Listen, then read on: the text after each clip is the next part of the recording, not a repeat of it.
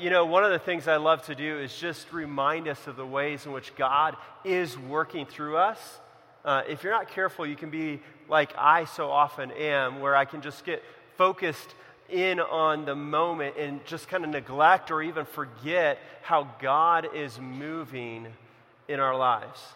And last week was really kind of an opportunity to do that. So last week, first of all, I just got to say, I love being up here way better than down there. I love our kids, but I feel more comfortable preaching to you than trying to corral them all together.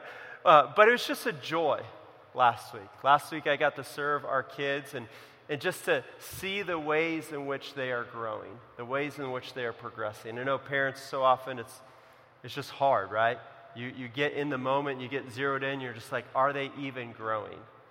And just to be able to be with the little ones and just to see them respond, even to the point that one little one was just able to give answer after answer after answer. It's just beautiful to see that. I know sometimes as parents, it's easy for us to think that our kids don't grasp much. But a few weeks ago, I had an opportunity in one of our missional communities to just kind of get the kids together and teach. And it had been about a month. And as I gathered them together and I just said, hey, can someone tell me what we talked about 4 weeks ago? Now, I won't do that to you, ask what was talked about last week, but it's just interesting because the kids remembered. The kids could remember the truths about God from 4 weeks before. And so praise the Lord for that. He is doing a work in our kids, and I know it feels long sometimes, it feels hard sometimes, and just like the road is tough. And I just want to encourage us this morning, the Lord is working in them. And let's just keep pressing on and trust the Lord with their care. So let me go to the Lord in prayer, praising Him for the way that He is working in our kids and just asking that He would continue to do that work, especially in us as parents, and then anyone who maybe you don't have kids or your kids are a lot older, we still need your help to just be in our lives and helping us to raise our kids in the ways of the Lord. So let me go, Lord, in prayer. Father, we thank You for this morning. We thank You that we, just the evidence of grace that we've seen in the way that You are working in the kids here at Sunbury City Church. Lord, it's a joy to have them.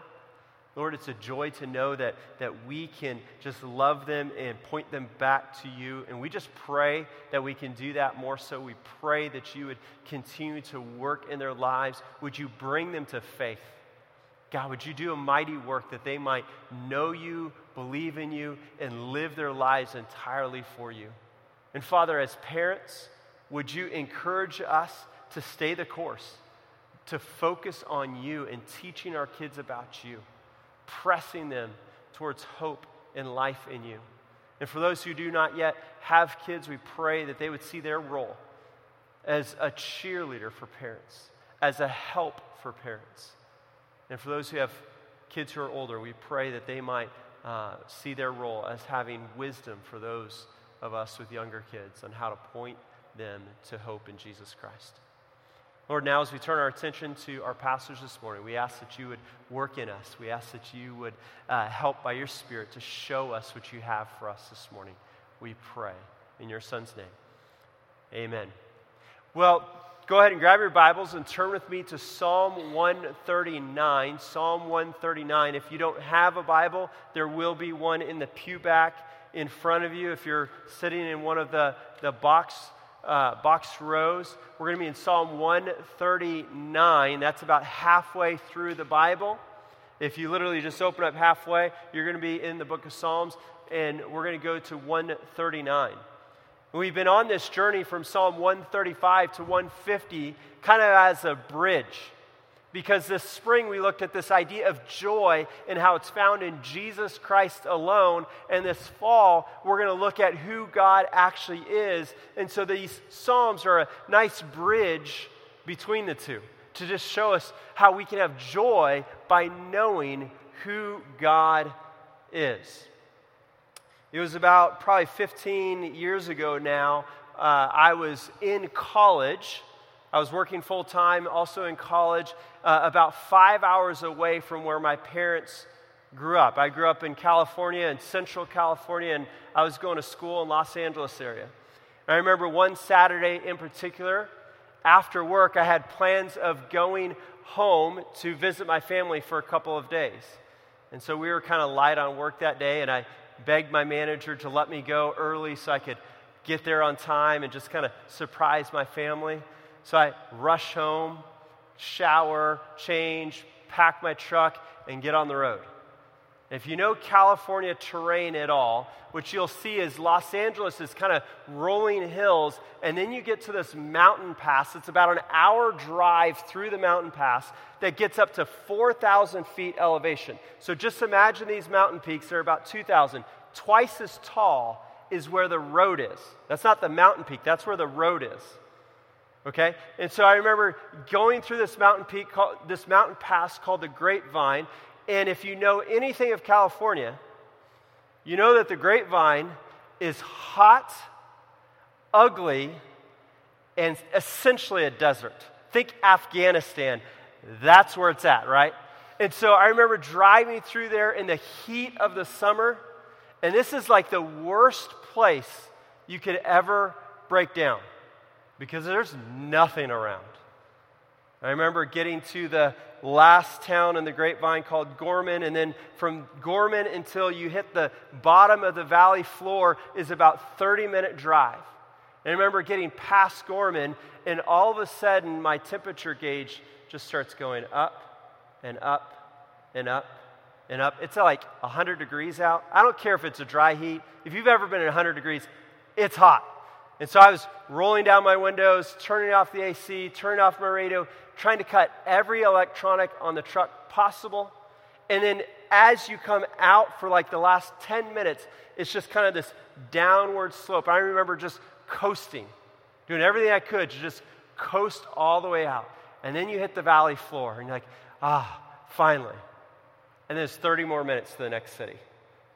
You're like, oh no.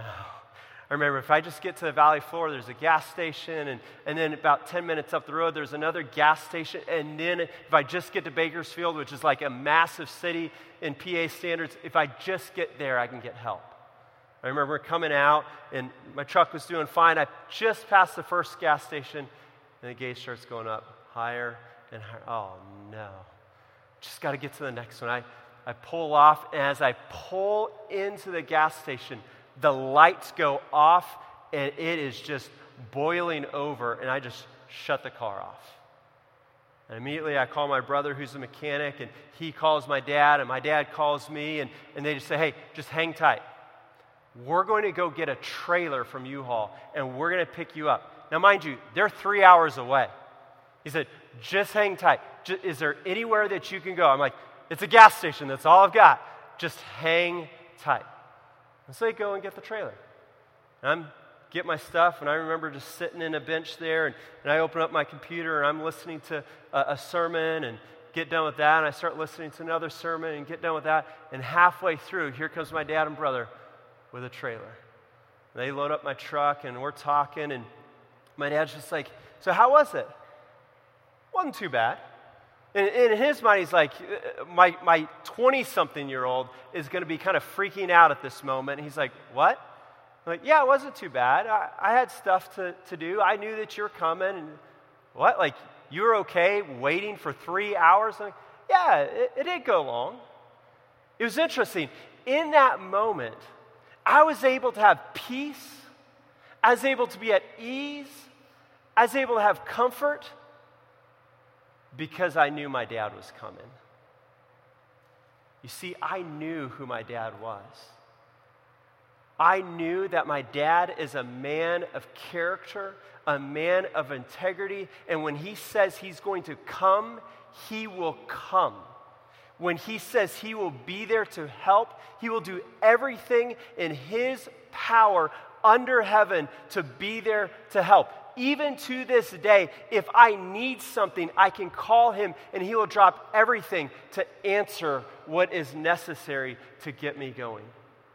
You see, I know who my dad is, and that put me at ease and gave me joy and rest in a troubled time.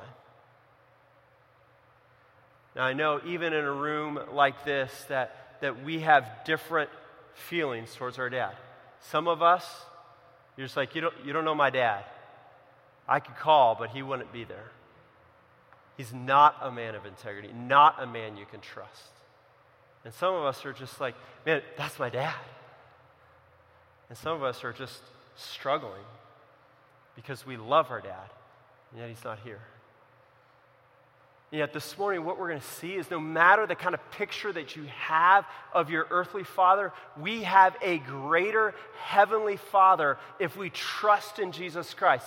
If we have entrusted our lives to Jesus Christ, we have a heavenly Father that when we know who he is, we can experience joy. In fact, joy comes by knowing and loving our Lord, by knowing and loving who our God is in heaven, the Father, that when we see him and are focused on him, everything else in life just kind of calms down.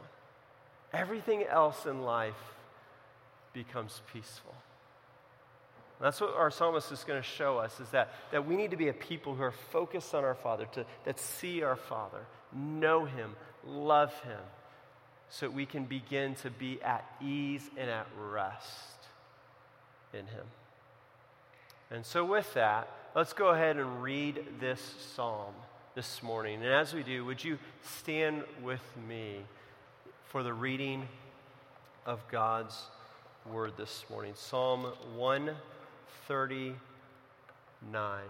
Psalm 139. O Lord, you have searched me and known me. You know when I sit down and when I rise up. You discern my thoughts from afar. You search out my path and my lying down, and are acquainted with all my ways. Even before a word is on my tongue, behold, O Lord, you know it all together. You hem me in behind and before, and lay your hand upon me. Such knowledge is too wonderful for me. It is high. I cannot attain it. Where shall I go from your spirit? Or where shall I flee from your presence? If I ascend to heaven, you are there. If I make my bed in Sheol, you are there. If I take the wings of the morning and dwell in the uttermost parts of the sea, even there your hand shall lead me, and your right hand shall hold me. If I say, surely the darkness shall cover me, and the light about me be night, even the darkness is not dark to you. The night is as bright as the day, for darkness is as light with you. I praise you, for I am fearfully and wonderfully made. Wonderful are your works. My soul knows it very well. My frame was not hidden from you when I was being made in secret, intricately woven in the depths of the earth. Your eyes saw my unformed substance. In your book were written, every one of them, the days that were formed for me, when as yet there was none of them. How precious to me are your thoughts, O God. How vast is the sum of them. If I could count them, they are more than the sand. I awake, and I'm still with you. Oh, that you would slay the wicked, O God. O men of blood, depart from me. They speak against you with malicious intent. Your enemies take your name in vain. Do I not hate those who hate you, O Lord? And do I not loathe those who rise up against you? I hate them with complete hatred. I count them my enemies. Search me, O God, and know my heart. Try me and know my thoughts, and see if there be any grievous way in me, and lead me in the way everlasting. This is the word of the Lord. And all God's people said, praise be to God. You may be seated. So we are looking, as I said earlier, we're looking at these Psalms, and what we've seen so far is that these Psalms are a great picture or a great path for us to learn how to pray and how to worship the Lord. What we see in the book of Psalms is we see psalms of praise that we're going to look at this morning, where we're just able to see the character of God and just worship God for who he is. And then we see psalms of lament and sorrow, where life is just hard and we just plead with God for help. And then we see psalms of hope. Those psalms where we're longing for the coming King to come and rescue us and give us life with him forever. And so these psalms are a great way for us to just pray back to the Lord. And the psalm that we see this morning is actually a famous psalm, one of those that you kind of find on a coffee mug, because it's a psalm that shows us much about the character of who God actually is. And this morning I want us to look at 3 characteristics of God and one response we should have. That I believe if we know this, and if we come to love this God, it will really be an anchor for us during times of trial and during times of tribulation. And so let's go ahead and look at these 3 characteristics. And the first characteristic is that God is omniscient. God is omniscient. This word simply means all-knowing. Omni is all, and the last part is from the word science of knowing. And so God is all-knowing. That there's nothing in this universe that God does not already know now. There's nothing that will happen in the future that God does not already know. He doesn't have what some people believe is kind of this middle knowledge. Some people believe that God just knows all of the possibilities. And he kind of directs things to happen in a certain way so that his idea of what would happen will actually happen. That's not what we see here. We see that God knows every single thing in the correct order that it's going to play out. And that can be good, and that can be terrifying. And we're going to see that in just a moment. Look with me at verse 1. We see right away the psalmist starts that you have searched and known me. It's this idea of kind of like a gold miner. So about 150, 170 years ago now, many from the east and Midwest moved to the West Coast in search for gold. If you ever go to the mountains of the West Coast, you can actually go to these mining towns and grab a pan and put some dirt and water in it and just kind of pan for gold. They're looking to strike it rich. They're searching every aspect of that dirt because they're wanting to find gold.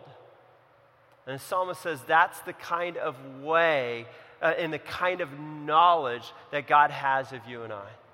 He searches intently. He knows everything about us. There's not a single spot in our life that is hidden from us. And in fact, he tells us more about what this knowledge looks like. Look at verse 2.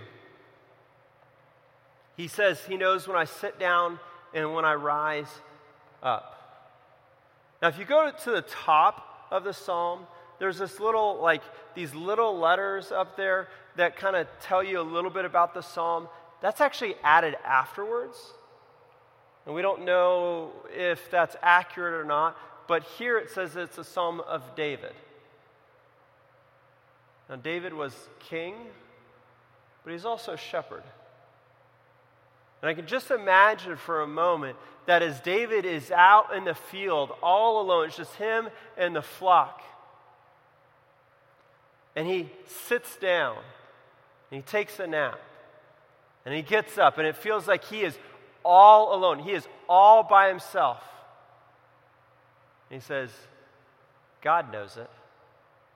I'm not alone. He saw when I sat down. He saw when I rose up. He knows every single thing, even when you are all by yourself. And then he goes further to say that he discerns our thoughts from afar. That he doesn't just know everything about us. He doesn't just know everything we do. He knows everything that goes on in our minds.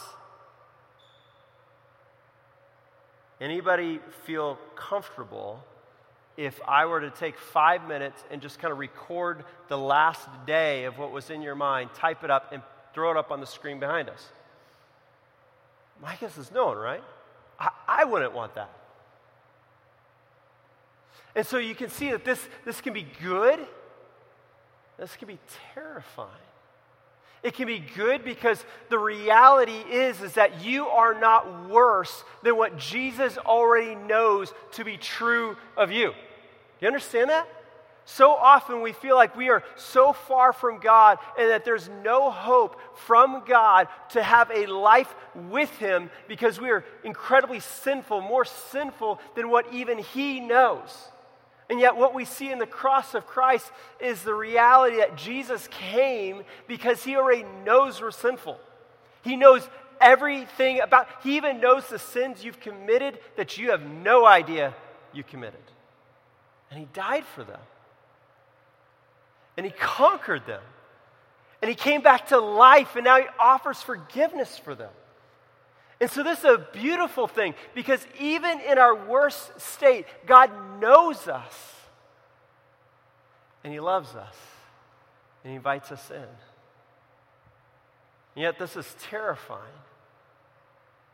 Because if we don't know Jesus, if we don't have a relationship with Jesus Christ, that means He knows everything. And everything is fair game for His just judgment on our lives. And so you can kind of see the tension in the passage, right? That's either a good thing or it's a terrifying thing. But then the psalmist goes even further to kind of describe it. He doesn't just know the actions that we do. He doesn't just know the thoughts. He actually knows the thoughts and the words before we do. Look at verse 3. He says, you search out my path. Am I lying down? You're acquainted with all my ways. There's nothing that God doesn't know about our lives. Then verse 4, even before a word is on my tongue, O Lord, you know it all together. Wow. Even before we speak, even before we know what we are about to say, God knows it. It is in His mind. Just the magnitude of who God is. That there's nothing in this world that He does not know. God is not surprised by anything. You know, so often we live with anxiety or we live with fear because of the unknown. God doesn't have those emotions because He knows everything that's going to happen. And that's good, church. The other day, as we were in Washington, D.C., we kind of ran into a little bit of a hiccup. There was something called a flash flood. And in my mind, I'm like, yeah, it's going to kind of give us a little bit of warning, and then we'll be fine. Well, apparently, you don't want to be in a flash flood warning around a tidal basin. If you've ever been to D.C., there's the monuments, and right around the monuments, there's this massive lake, if you will. Those two things do not go well together. And so we got caught up in the middle of a storm, in the middle of torrential downpour. The lake water started overlapping on the sidewalk, and we're rushing. The only thing we can think of is we just got to get to Jefferson Memorial. It's higher ground. We'll be safer. And in that moment, just having to tell the family, having to tell my boys, hey, just trust, let's go. And even talking to my little one, just seeing kind of the fear in that moment. And just saying, do you trust me? Do you trust me?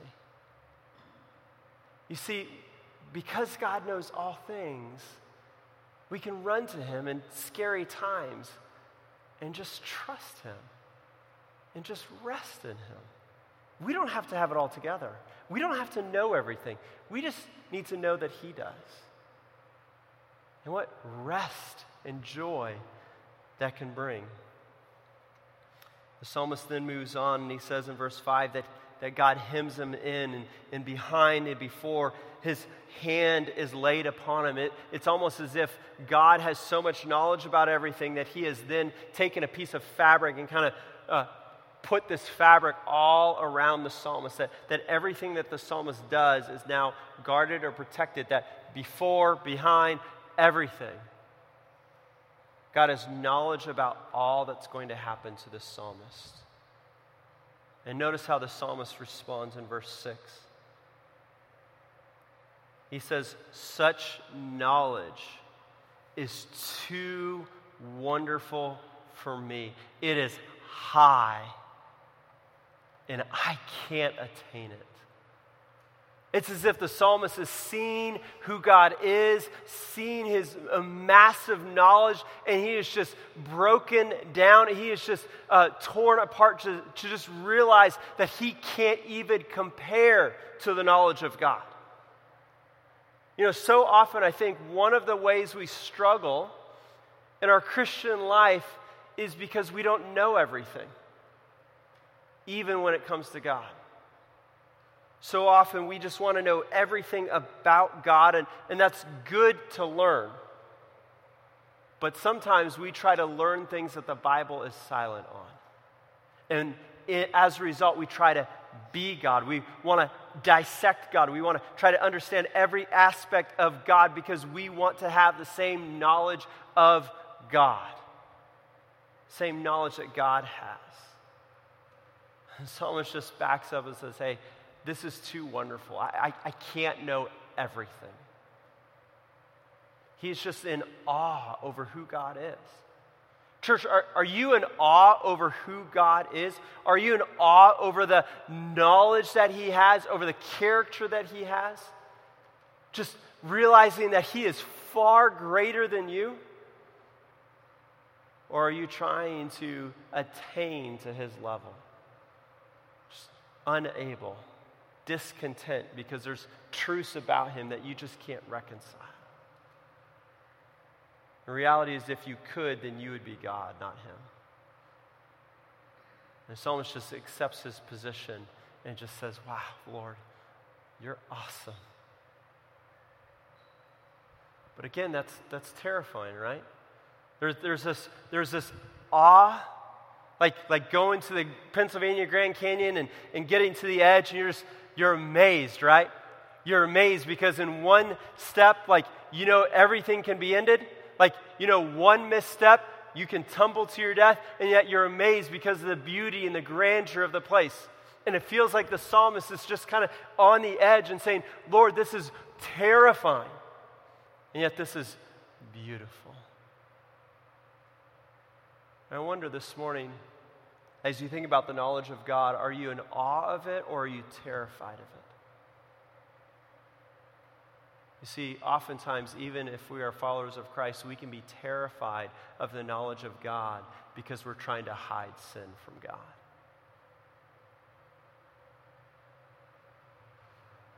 We have these pet sins that if we just kind of keep over here, we think that we can kind of keep it away from God. We can have our foot in the camp of God and serve God and love God, and yet still have our foot in this camp of our sin. And if we can kind of keep them separate, then we can figure out life, and yet it creates all sorts of unrest, all sorts of discomfort in our lives, all sorts of just a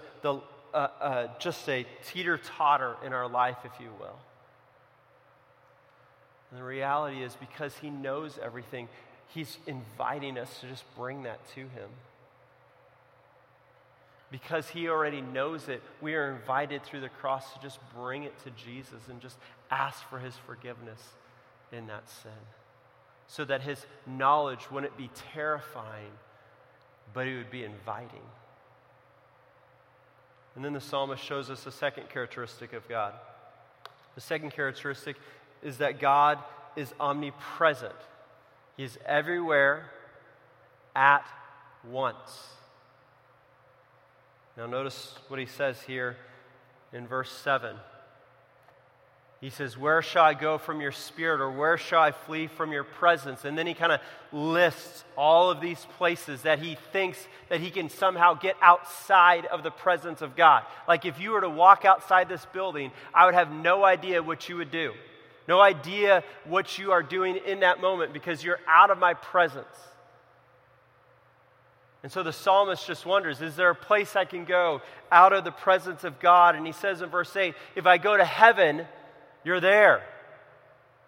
If I go down to Sheol, the place of the dead, if I go there, God, even you are there. He says, if I take the wings of the morning. So you get up in the morning. I was up early. Anybody like to get up early in the morning? Okay, so like 3 of us, okay. So the rest of you have never experienced this joy, right? You get up, everybody else like yourselves are all sleeping. It's quiet. It's just the birds chirping. It feels like you're all alone. He's saying you're not. God's there. But then notice what he says. I think this, to me, this is like the most beautiful part. In verse 9, second half, he says, dwell in the uttermost parts of the sea. Now, we think of the sea as kind of this place that we can go fishing, boating, something that we've somehow tamed a little bit. But if we're really honest, we haven't tamed a whole lot, because I think maybe one of us have actually gone so far from the shore that there's no way of getting back other than boat or helicopter. That's a terrifying spot to be in. To be in a part of the ocean or sea that you have no control on, and the waves are crashing upon you, and you don't know what to do. And often the sea was a place of chaos, a place of evil, and it's where the great sea monsters that we kind of get in our myths today, the great sea monsters lived, because that was the place of the demonic realm. And notice what the psalmist says, if I go to the uttermost parts, verse 10, even there your hand shall lead me, and your right hand shall hold me. Church, did you just see and hear what the psalmist said? Even if you are in a chaotic place, even if you are in a place that feels out of control, it feels like evil is winning, it feels like there is no hope whatsoever, God is there. God is leading. God is guiding. God is directing. The psalmist continues to show us. I mean, he just says, even in verse 11 and 12, he says, surely the darkness shall cover me, and the light about me be night. If it feels as if everything around you, like all the lights have just turned off. A couple days ago when we were, I can't remember where we were at. Oh, we were at the Museum of the Bible, and we were doing one of these simulators, if I remember correctly. And as we were doing that simulator, all the lights turned off. You can kind of hear some of the kids going, ah, right? Scary. Even if it feels like all the lights in your life have just turned off and it's just hopeless, it's dark, you don't know where to turn. Look at what the psalmist says about God in verse 12. He says, even the darkness is not dark to you. That's comforting. Because even in those places where you're just like, I feel all alone, I feel hopeless, I don't know how to do this, I don't know where to go, it just feels like my world is caving in on me. He says, it's not hopeless to God. He's in the middle of it, and he can flip on the light switch quickly. Even the night is as bright as the day, for darkness is as light with you. This past week I read a story. If you remember, probably, I want to say 6 or 7 years ago now, there was a group of about 300 school girls in Nigeria that were captured by Boko Haram. Does anyone remember that story? This was about, a few of us, right? 7 years ago, they were at a Christian school and they were captured and brought out into the jungle, really to not be heard from ever again. And then about a year or two ago, 80 of them were released. They started telling their story. You know what got them through those years of being in captivity? It was reminding themselves of what God's word had said. It was when the guards were gone, lowly and quietly singing songs of praise to God to remind each other, we're not alone. God sees, God hears, and God cares. I can't help but for some of us this morning that we might need to hear that message. I don't know what you're going through, but God sees, He knows, He cares, and He has the ability to change it all. So we need to plead with Him. We need to go to Him. We need to put our hope and trust in Him rather than in our own ways of escape, rather than our own methods of trying to relieve the pain that actually just adds more pain to it. And instead, just go to Him, knowing that He is there with us.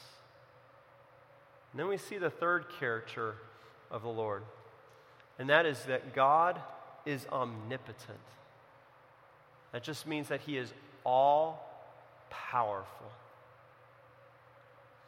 1966, Time magazine came out with an issue, and on the cover of that issue, it asks a simple question that I believe has been the mantra over the last 70 years, 60 years of our life. And that question is God dead? And really before then and after that point, we have been as a culture on this cycle, on this move to try to prove that God is in fact dead. And the psalmist is reminding us here, He's not.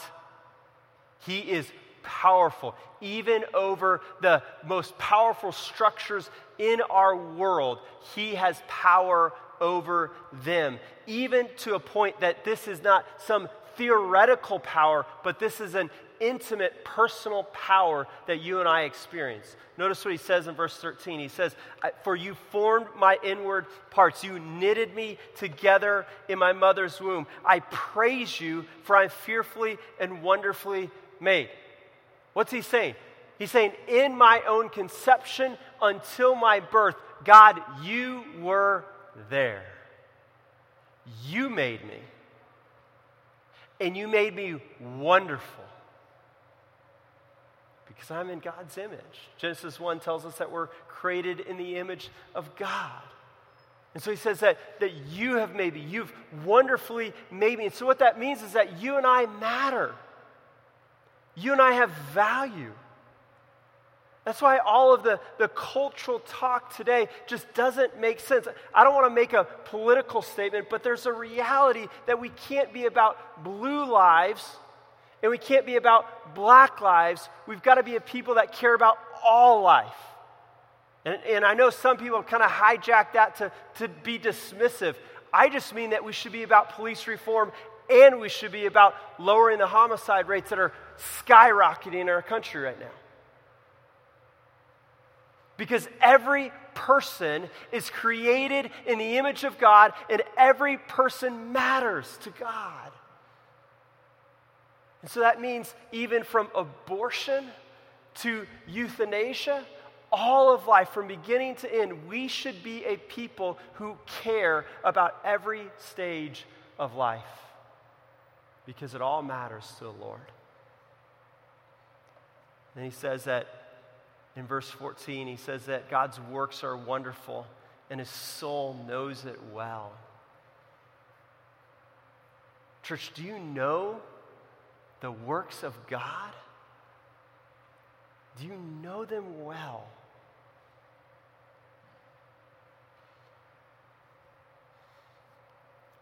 And he tells us, "My frame was not hidden from you when I was being made in secret, intricately woven in the depths of the earth. Your eyes saw my unformed substance. In your book were written, every one of them, the days that were formed for me, when as yet there were none of them." From beginning to end, God knows our life. He knows the first day, He knows all the days, and He knows our death day. How freeing is that? Do you realize that our God does not drive an ambulance? Do you know what an ambulance driver does?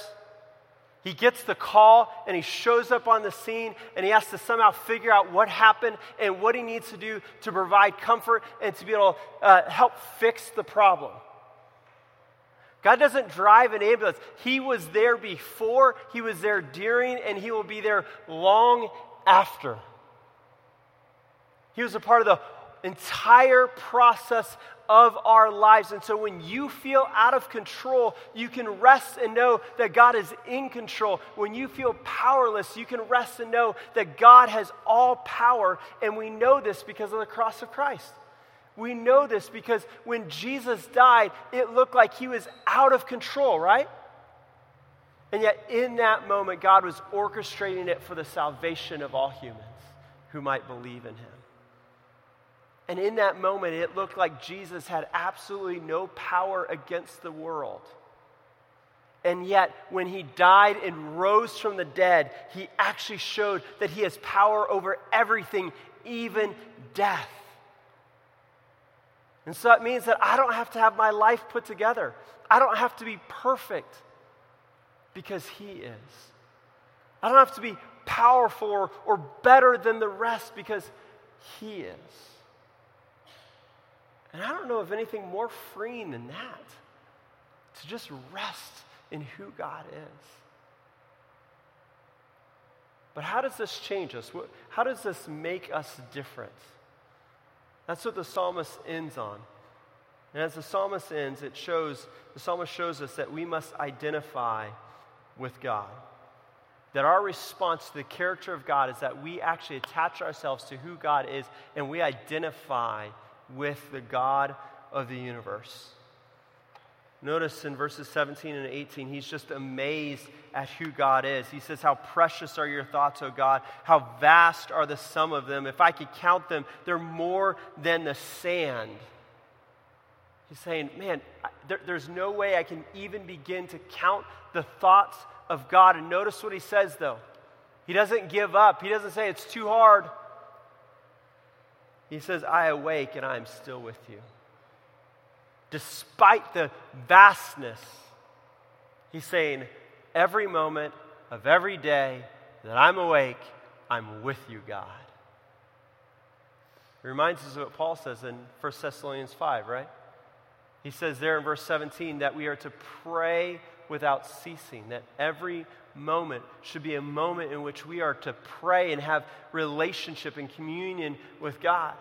And we should be a people who are about this relationship and about this communion with the Lord. And then notice what he says at the end. He talks about wickedness. He talks about the distress that he's in. Verse 19, he says, oh, that you would slay the wicked, O God.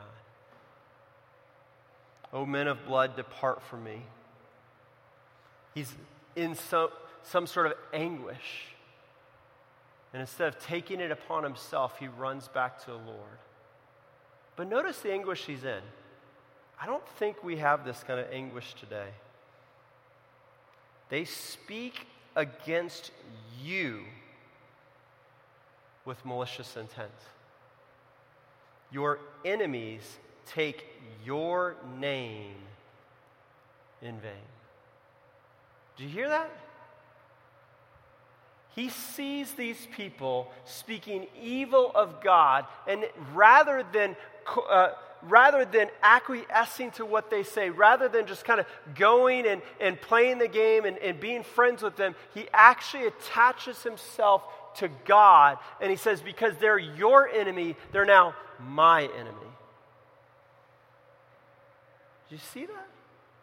He loves God so much that he's willing to suffer what other people think of him because he cares about aligning himself with God. And then he goes even further in verse 21 to say, do I not hate those who hate you, O Lord? And do I not loathe those who rise up against you? I hate them with complete hatred. I count them as my enemies. Church, Jesus Christ told us that if we were to follow him, we must be committed to him. We must take up our cross and give our entire lives to him. And if we do that, people will hate us. The question is, are you more concerned about people liking you, or are you more concerned about Jesus Christ being pleased with you?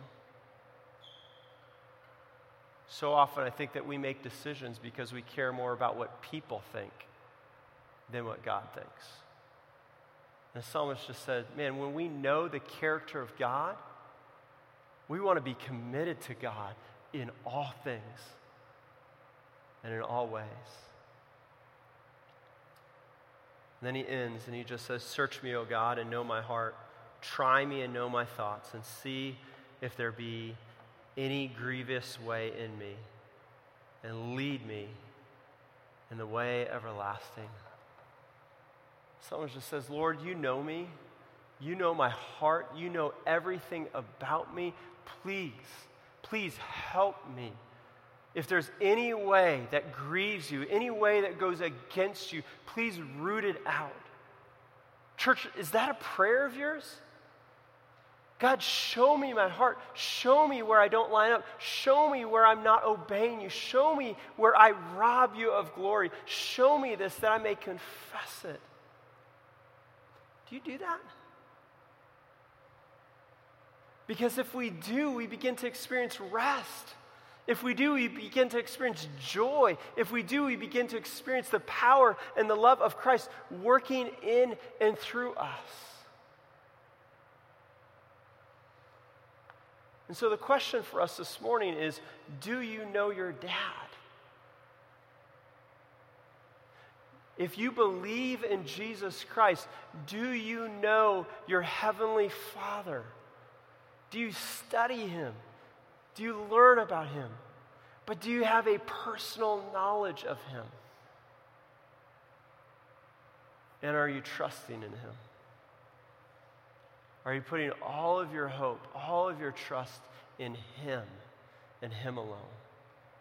Because when you do, you begin to experience joy and peace in life. Let me pray. Father, we thank you for your word this morning. We thank you for just the truth that you've shown us. Thank you that just your character, Lord, that we saw how you know all things and you are present everywhere and you are all powerful and that our lives matter. Every single one of us in this room matters to you. And so, Father, help us to have your heart, to be a people who are committed to you, a people who are committed to your glory, a people who want to see the world revolutionized with the power of the good news of Jesus Christ. God, that we would want to see lives changed.